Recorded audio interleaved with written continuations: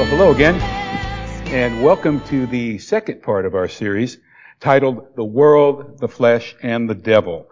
Now, I hope that you all have had a good week and that the Lord is continuing to keep you safe and healthy and joyful. Now, let me pray before we get started.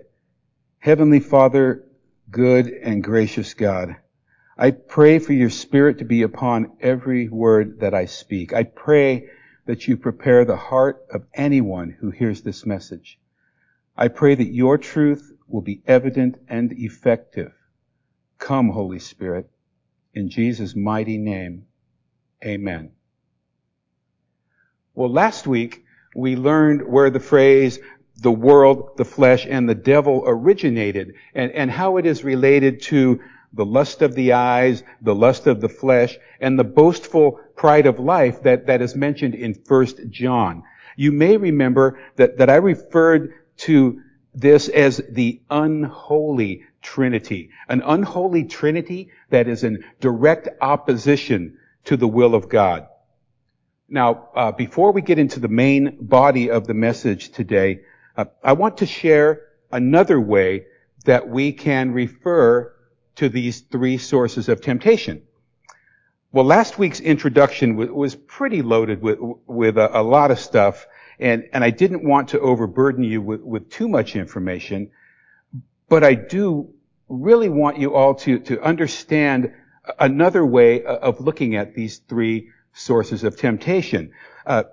This unholy Trinity can be described using three ism words.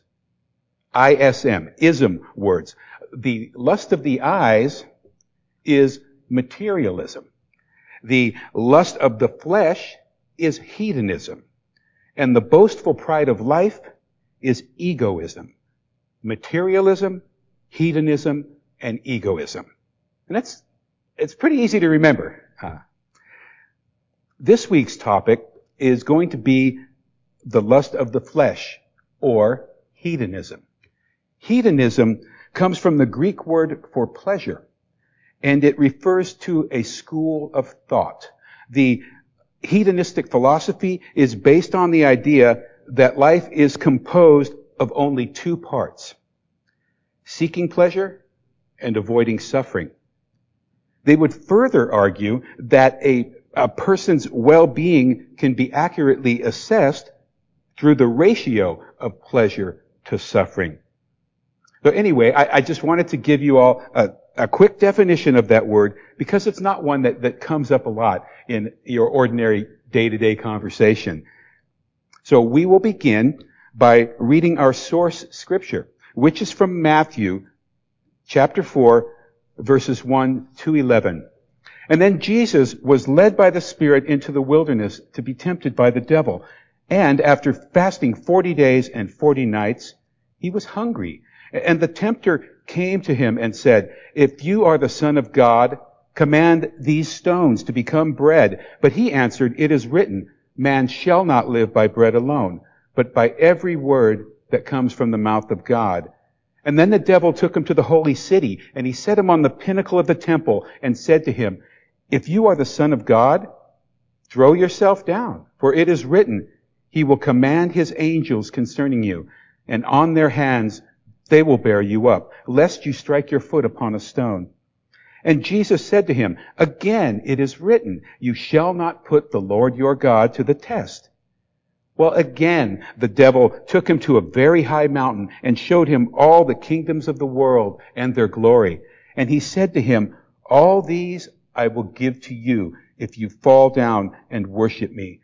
And then Jesus said to him, "Be gone, Satan, for it is written, you shall worship the Lord your God, and him only shall you serve." And then the devil left him, and the angels came and attended him. Well, not surprisingly, in the scripture that we just read, and in the parallel account that occurs in Luke's gospel, the first temptation that the devil offers Jesus is one that appeals to the desire of the flesh.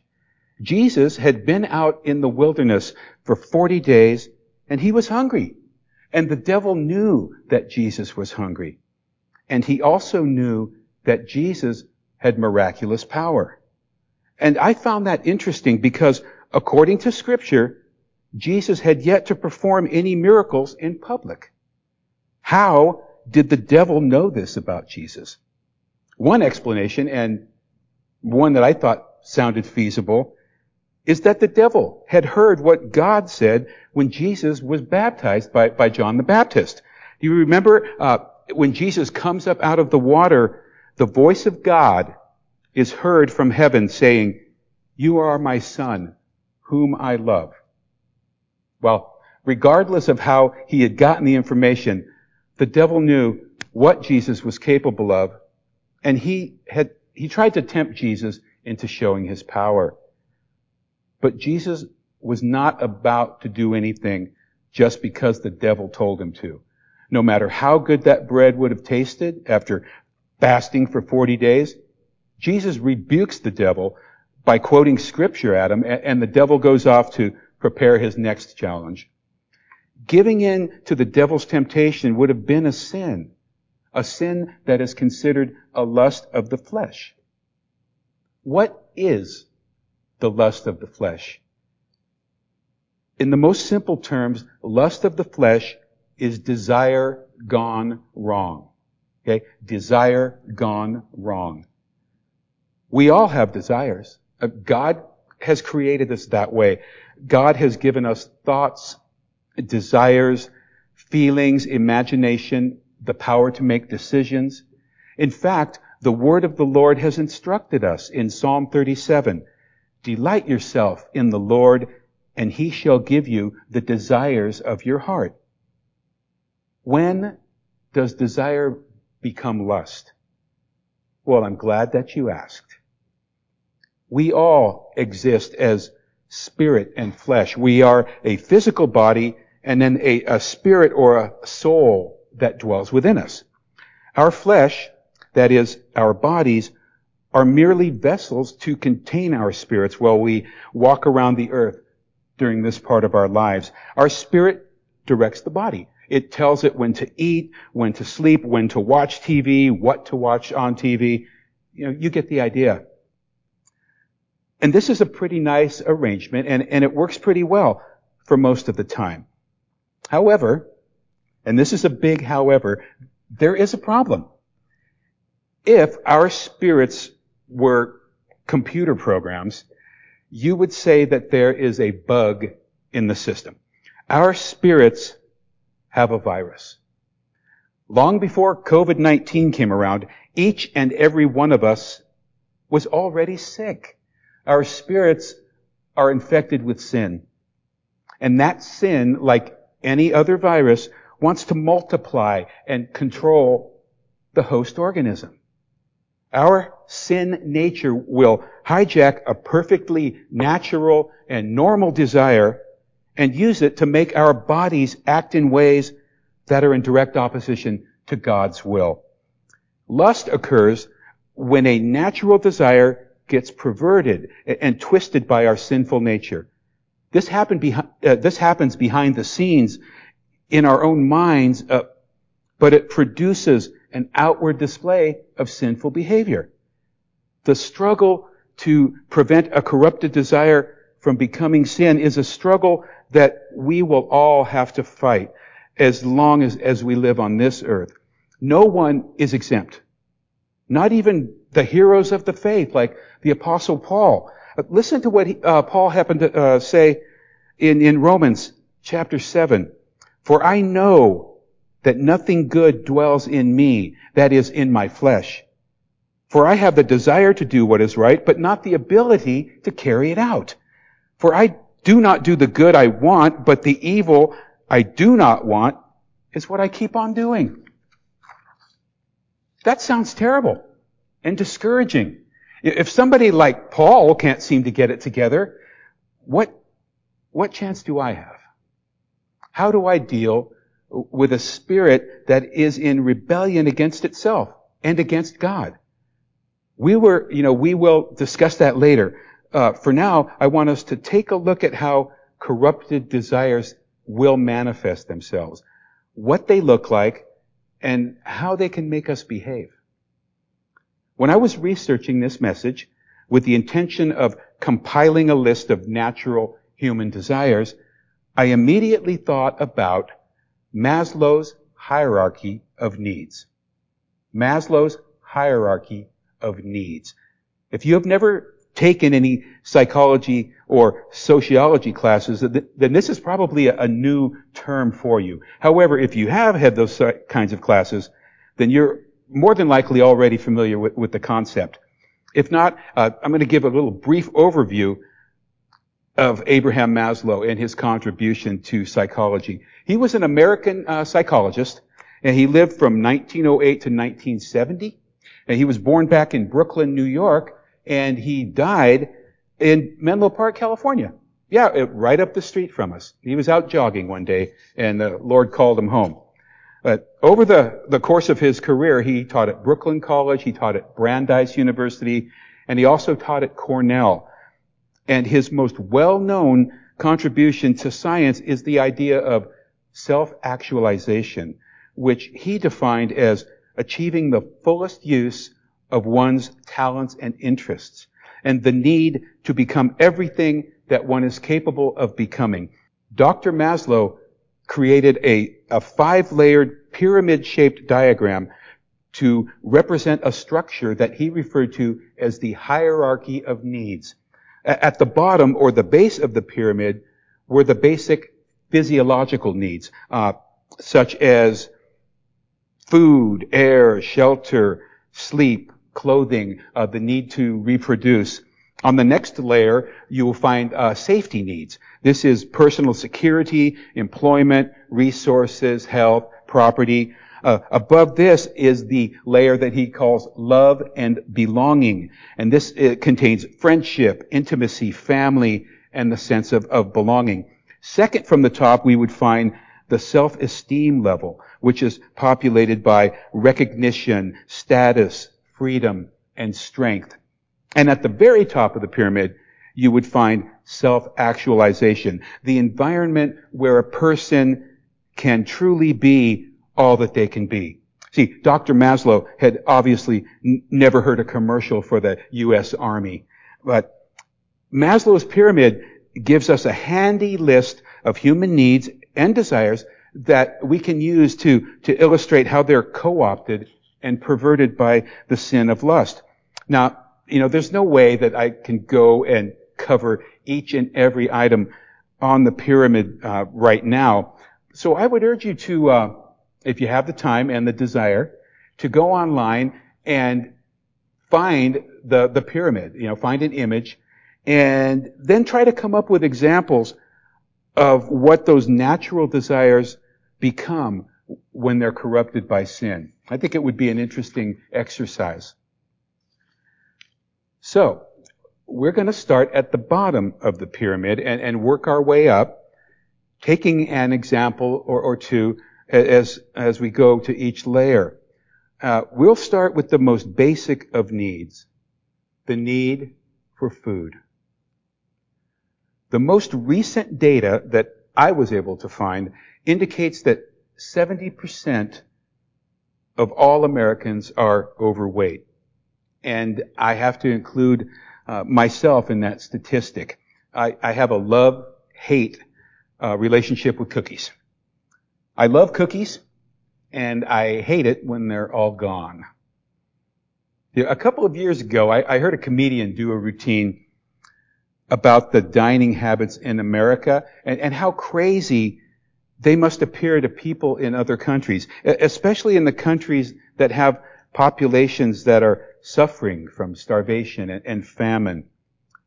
How would we explain, for example, the concept of an appetizer to a starving person? Say, oh, well, no, that's not the food. That's the food that we eat before the food gets here. And don't even get me started on the bread and the chips and salsa that will often appear the moment you sit down. See, we have a very cavalier attitude towards food in this country. It's something that for most people is just taken for granted. We go into the supermarket expecting to see variety. Variety even among examples of the same product. As a result, I believe our hearts have become hardened and we've become wasteful. We buy more than we can use because it's a better deal, and we end up throwing it away when it spoils. If any of you shop at Costco, then you know exactly what I'm talking about. No one needs a gallon of 3-bean salad. Trust me on that one. The abundance of food has resulted in a paradox. Despite the knowledge that there will be food to eat tomorrow, far too many of us approach each meal as if it were our last. Sin enters our hearts and tells us that we need more. Millions of advertising dollars are spent each and every year to convince us that bigger is better when it comes to what we eat and what we drink. We're born with a desire, and sin has twisted that desire, so we don't really need the convincing. All that advertising really does is just show us our options. Our desire to consume more than we need is sin. If we're eating more than we need to stay alive, it's sin. It is a sin that will lead us to ignore our own mortality to satisfy a perceived hunger. We're not really hungry, but our corrupted flesh demands to be fed. Heart disease, high blood pressure, diabetes, pancreatitis, certain types of cancer, osteoarthritis, gout, infertility. Those are just some of the preventable medical conditions associated with being overweight. Preventable. Yet, here we are, whistling through the graveyard with a McDouble in one hand and a big gulp full of soda in the other. Well, now that I've ruined everyone's plans for lunch, let's move on to our next item.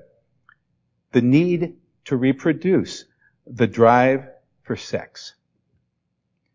Now this really isn't a surprise because in our popular language, the word lust is most commonly associated with this desire.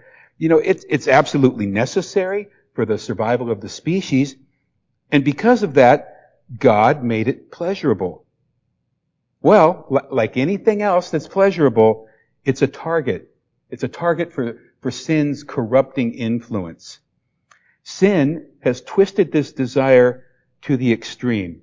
If it feels good, do it. Reflects the attitude of a society that has relegated the traditional views of marriage and monogamy to a lower status. A status of simply being one option among many. Pornography. Pornography is more mainstream than ever. Sex as a spectator sport is at the center of a $12 billion a year industry. $2.5 billion of those dollars are being brought right into our homes through the internet. There is an award show each year that is broadcast on the Showtime network that celebrates notable achievements in adult film industry. Notable achievements. The effects of this mainstreaming can be observed in other forms of the media. There are images and words that show up on network television that just a few years ago would have only been seen on a cable network like Showtime or HBO. The stain is spreading, people. It's spreading, and it's showing no signs of slowing down. Sex sells, and the advertisers know it. Well, moving up to the next layer of the pyramid, we are going to talk about hoarding. And not the pathological hoarding that we see on reality television, that is typically a symptom of an underlying mental illness. The hoarding that we are going to talk about is the result of sin, twisting an otherwise normal desire, the desire for personal security. Other than a relatively brief time spent in the Garden of Eden, man has had to contend with external threats to his well-being. He has been at the mercy of wild animals, of inclement weather, and most seriously of all, other men. So, we built shelters, and when we could afford to do so, we built bigger shelters. The desire to feel safe and secure eventually led to the construction of stone castles and to the formation and the maintenance of personal armies. What is mine, and I'm going to do whatever it takes to keep it. In fact, not only am I going to keep it, but I'm going to keep adding on to it for as long as I can.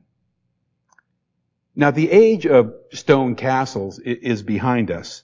Well, kind of. There are still some obscenely large houses being built, but for the most part, the hoarding of wealth has become a new bastion of security.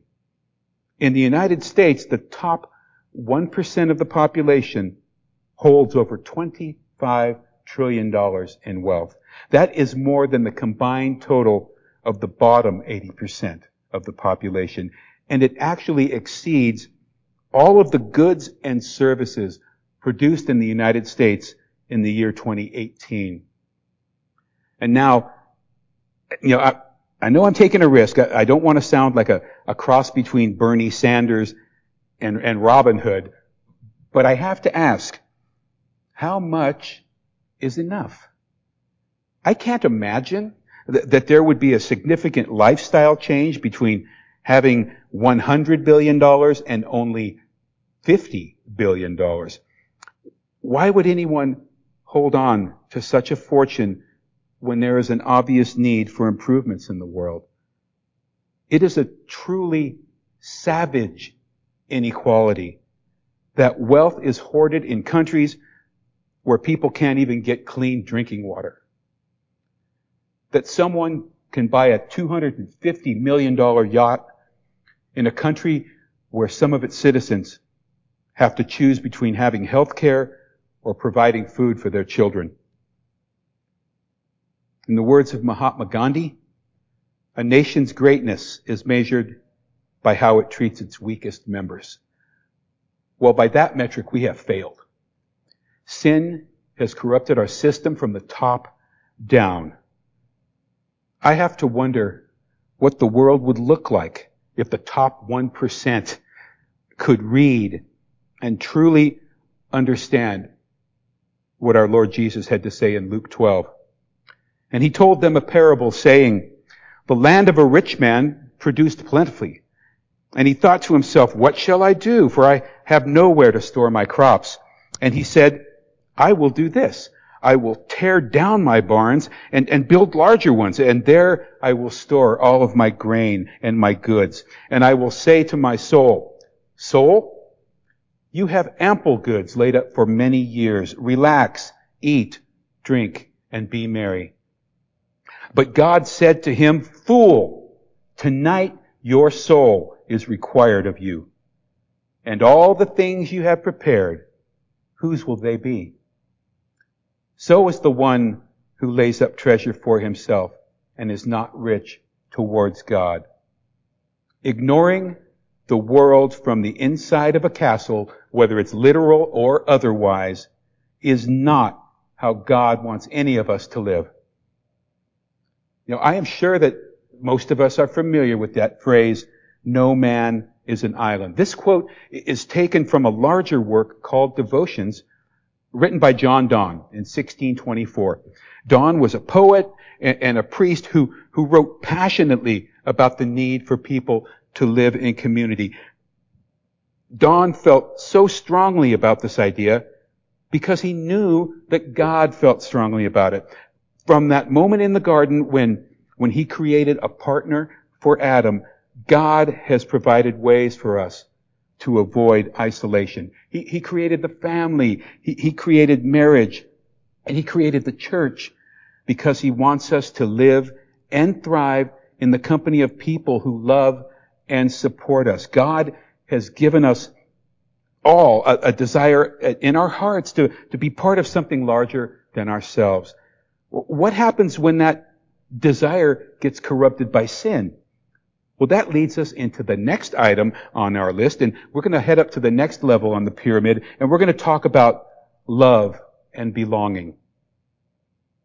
Now, to repeat that earlier question, what happens when the desire for love and belonging gets corrupted by sin? Well, in the words of an old country song, we start looking for love in all the wrong places. The desire to feel loved and needed is powerful.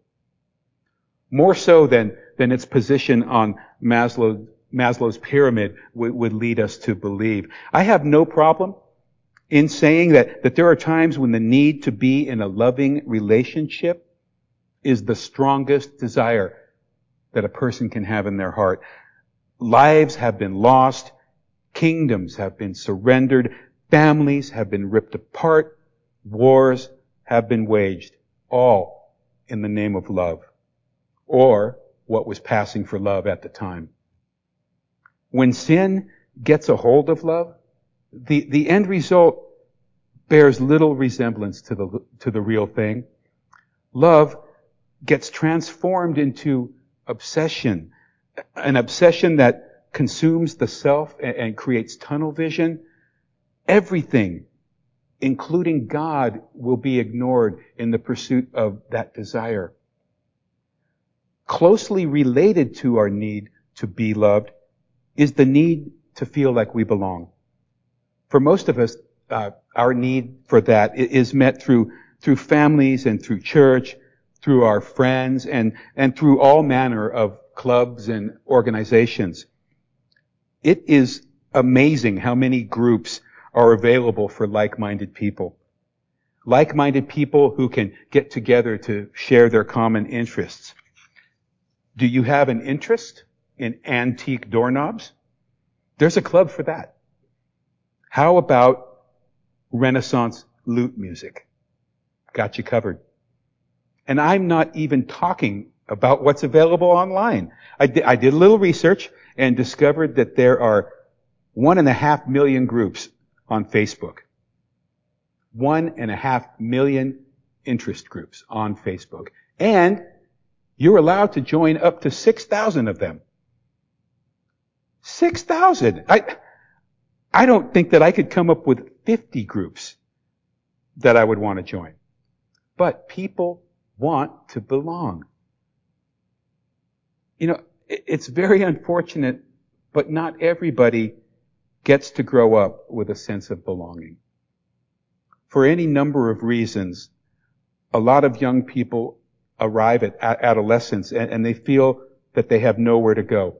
In psychosocial terms, this stage of development is known as identity versus role confusion. Who am I? And where do I belong? These are questions that are often answered by joining a gang. And we're not talking about the antique doorknob collecting gang. Criminal gangs recruit heavily from this demographic. Young people are given a place to belong, they're given a job, and for many, it's the first step on a journey that will lead to drug use, criminal behavior, incarceration, and death. You know, it's pretty easy to see why the lust of the flesh is one of the devil's most powerful tools. As the old saying goes, wherever you go, there you are. We can't outrun and we can't hide from our own flesh. It's not some part of us that we can just, snap off and leave at home before we head out into the world. It is our body, our heart, and our minds all put together. And wherever we are, our desires will be right there with us. Well, if we can't outrun it, how do we fight it? What can we do to fight it? Well, we start by looking at how Jesus responded to his temptation. Jesus went right to the Scripture. He tells the devil that man shall not live on bread alone, but on every word that comes from the mouth of God. Jesus made it clear that whatever temporary physical nourishment that is gained by eating the bread, it's nothing compared to the spiritual nourishment that God provides us with. Jesus was quoting from Deuteronomy 8:3. And when I turned my Bible to that verse, I found that the chapter heading was titled, "Do Not Forget the Lord." When we come across a situation where the Bible is quoting another part of the Bible, it's very helpful to read a quote in its original source, in its original context. Read what comes before and after it. In this case, preceding the verse that Jesus quoted is the admonition to remember how the Lord your God led you all the way in the wilderness. God will never lead us into temptation, but He will lead us out.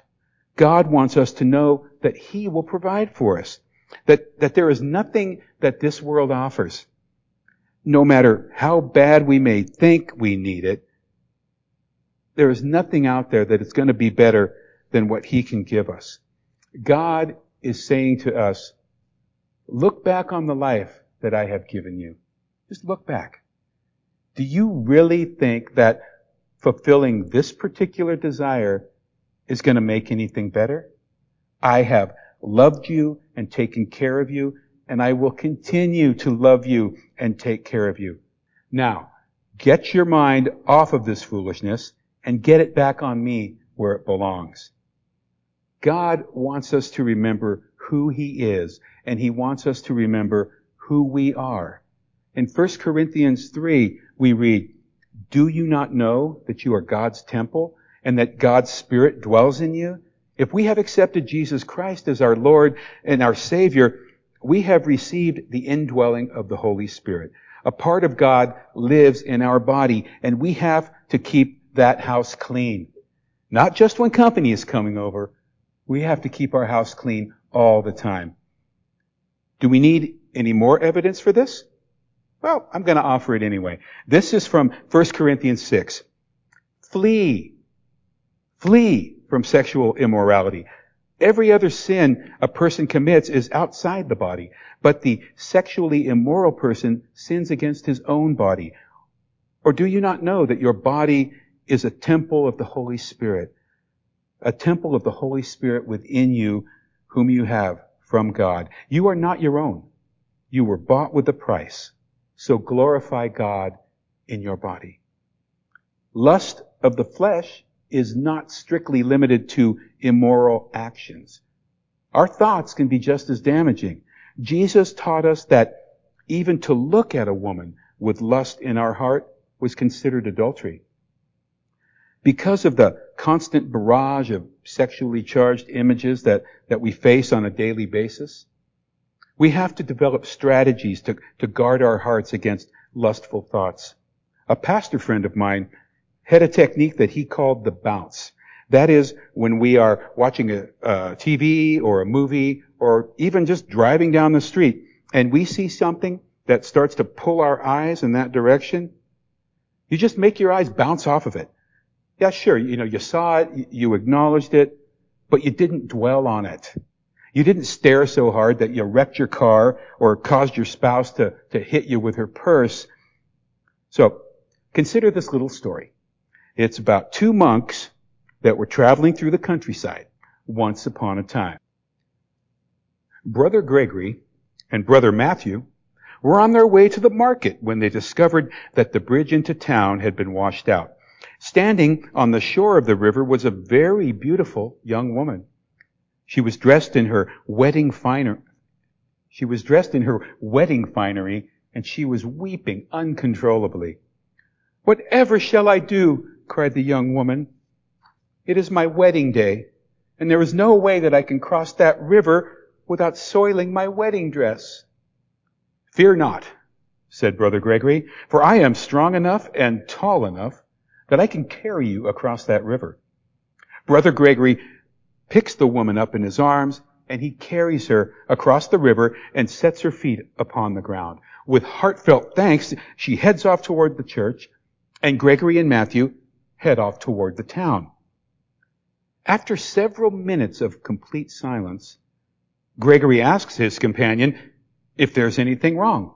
Well, Matthew replies, I just don't understand why you did what you did. Gregory is somewhat taken aback, and he says, whatever are you talking about? That woman, that young, beautiful woman, the one that you touched and carried and stuff, how could you? You know that we are sworn to life of chastity, and you have sinned, and you need to repent immediately. Have I now? Said Gregory. I picked up that woman, and I carried her across the river, and I set her down on the other side. You, however, are still carrying her in your mind. The moral of that story is that we shouldn't carry things around in our mind that are not beneficial and pleasing to ourselves and to God. To ourselves and to God. The kingdom is full of beautiful things to think about. We do not need to dwell on anything that is unworthy. Embrace community. I know that it's hard right now. It's very difficult. But we have to do everything that we can to keep our sense of community alive. We are stronger together. And that strength provides an example for the young people to follow. As I mentioned earlier, young people are faced with very serious choices. I remember vividly how confusing and strange my life became when I entered junior high school, wondering how I fit in, where I fit in, and sometimes, do I even fit in at all? You know, our little church has been blessed with a dedicated group of people who have made it their mission to shepherd young people, to give them a safe place where they can be themselves, a place where they're loved and valued, a place where somebody listens when they ask the big questions. So right now, I just want to give a shout out to our people. A shout out to Christine Kimmel, to Mike Reed, to Annette Jackson, to Mike Conley, to Kellyanne Conley, and to Ian Barrow. These folks are on the front line every week, you know, where the rubber meets the road, so to speak. And they can use all the help and encouragement that we can give them. Whenever things do get back to normal, whatever that is going to look like, I would urge all of us to talk to someone from our junior high or our high school group and see how we can get ourselves involved in that ministry. Getting ourselves involved is a win-win-win situation. Our team will be strengthened and encouraged. Our hearts and mind will be focused on the kingdom, and the young people will be exposed to more examples of what living the Christian life really looks like. Now, in closing, I want to add that just about everything that I mentioned in last week's wrap-up applies to this week as well. Keep praying, stay in the Word, and share your burdens with one another. You know, God is knitting our hearts together through all of this. This situation is not pleasant, it's not ideal, but God is at the center of this. Seek Him. And when you find Him, you'll find peace. And you will most likely discover that you are a lot stronger than you thought you were. So let's pray. Heavenly Father, Lord of all creation, we come before you now broken and sinful and seeking your mercy. We thank you, Lord, for all that you have given us, and we humbly ask for your continued provision. We pray that your name be glorified in all that we say and do. Let us be a light that shines your truth and love into an ever-darkening world. Lord, we pray your protection upon our church, upon our nation, and over all the earth. In Jesus' name, amen. May the Lord bless you and keep you. May the Lord be gracious unto each and every one of you. May the Lord turn his face to make it shine upon you and grant you peace. In the name of the Father, and of the Son, and of the Holy Spirit. Amen. Have a wonderful week. Stay safe. Stay stay healthy, stay joyful. I love you all, and I'll see you next Sunday.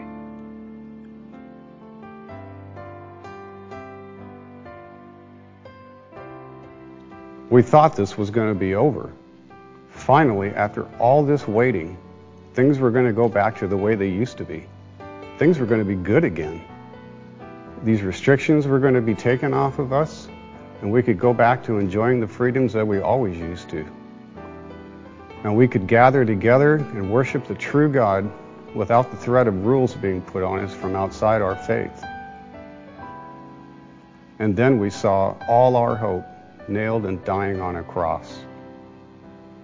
This might have been some of the thoughts on the apostles' mind, or perhaps at first you thought I was describing you and I and the circumstances that we're going through today.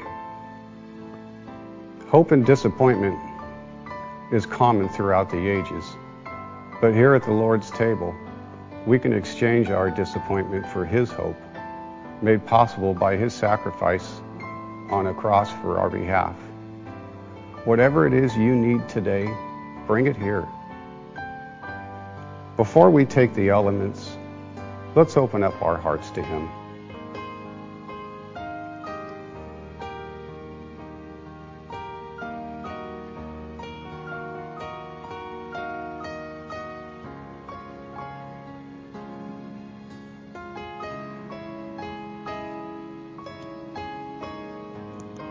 The Lord Jesus, on the night He was betrayed, took bread, and when He had given thanks, He broke it and said, "This is my body, which is for you. Do this in remembrance of me." Let's take the bread.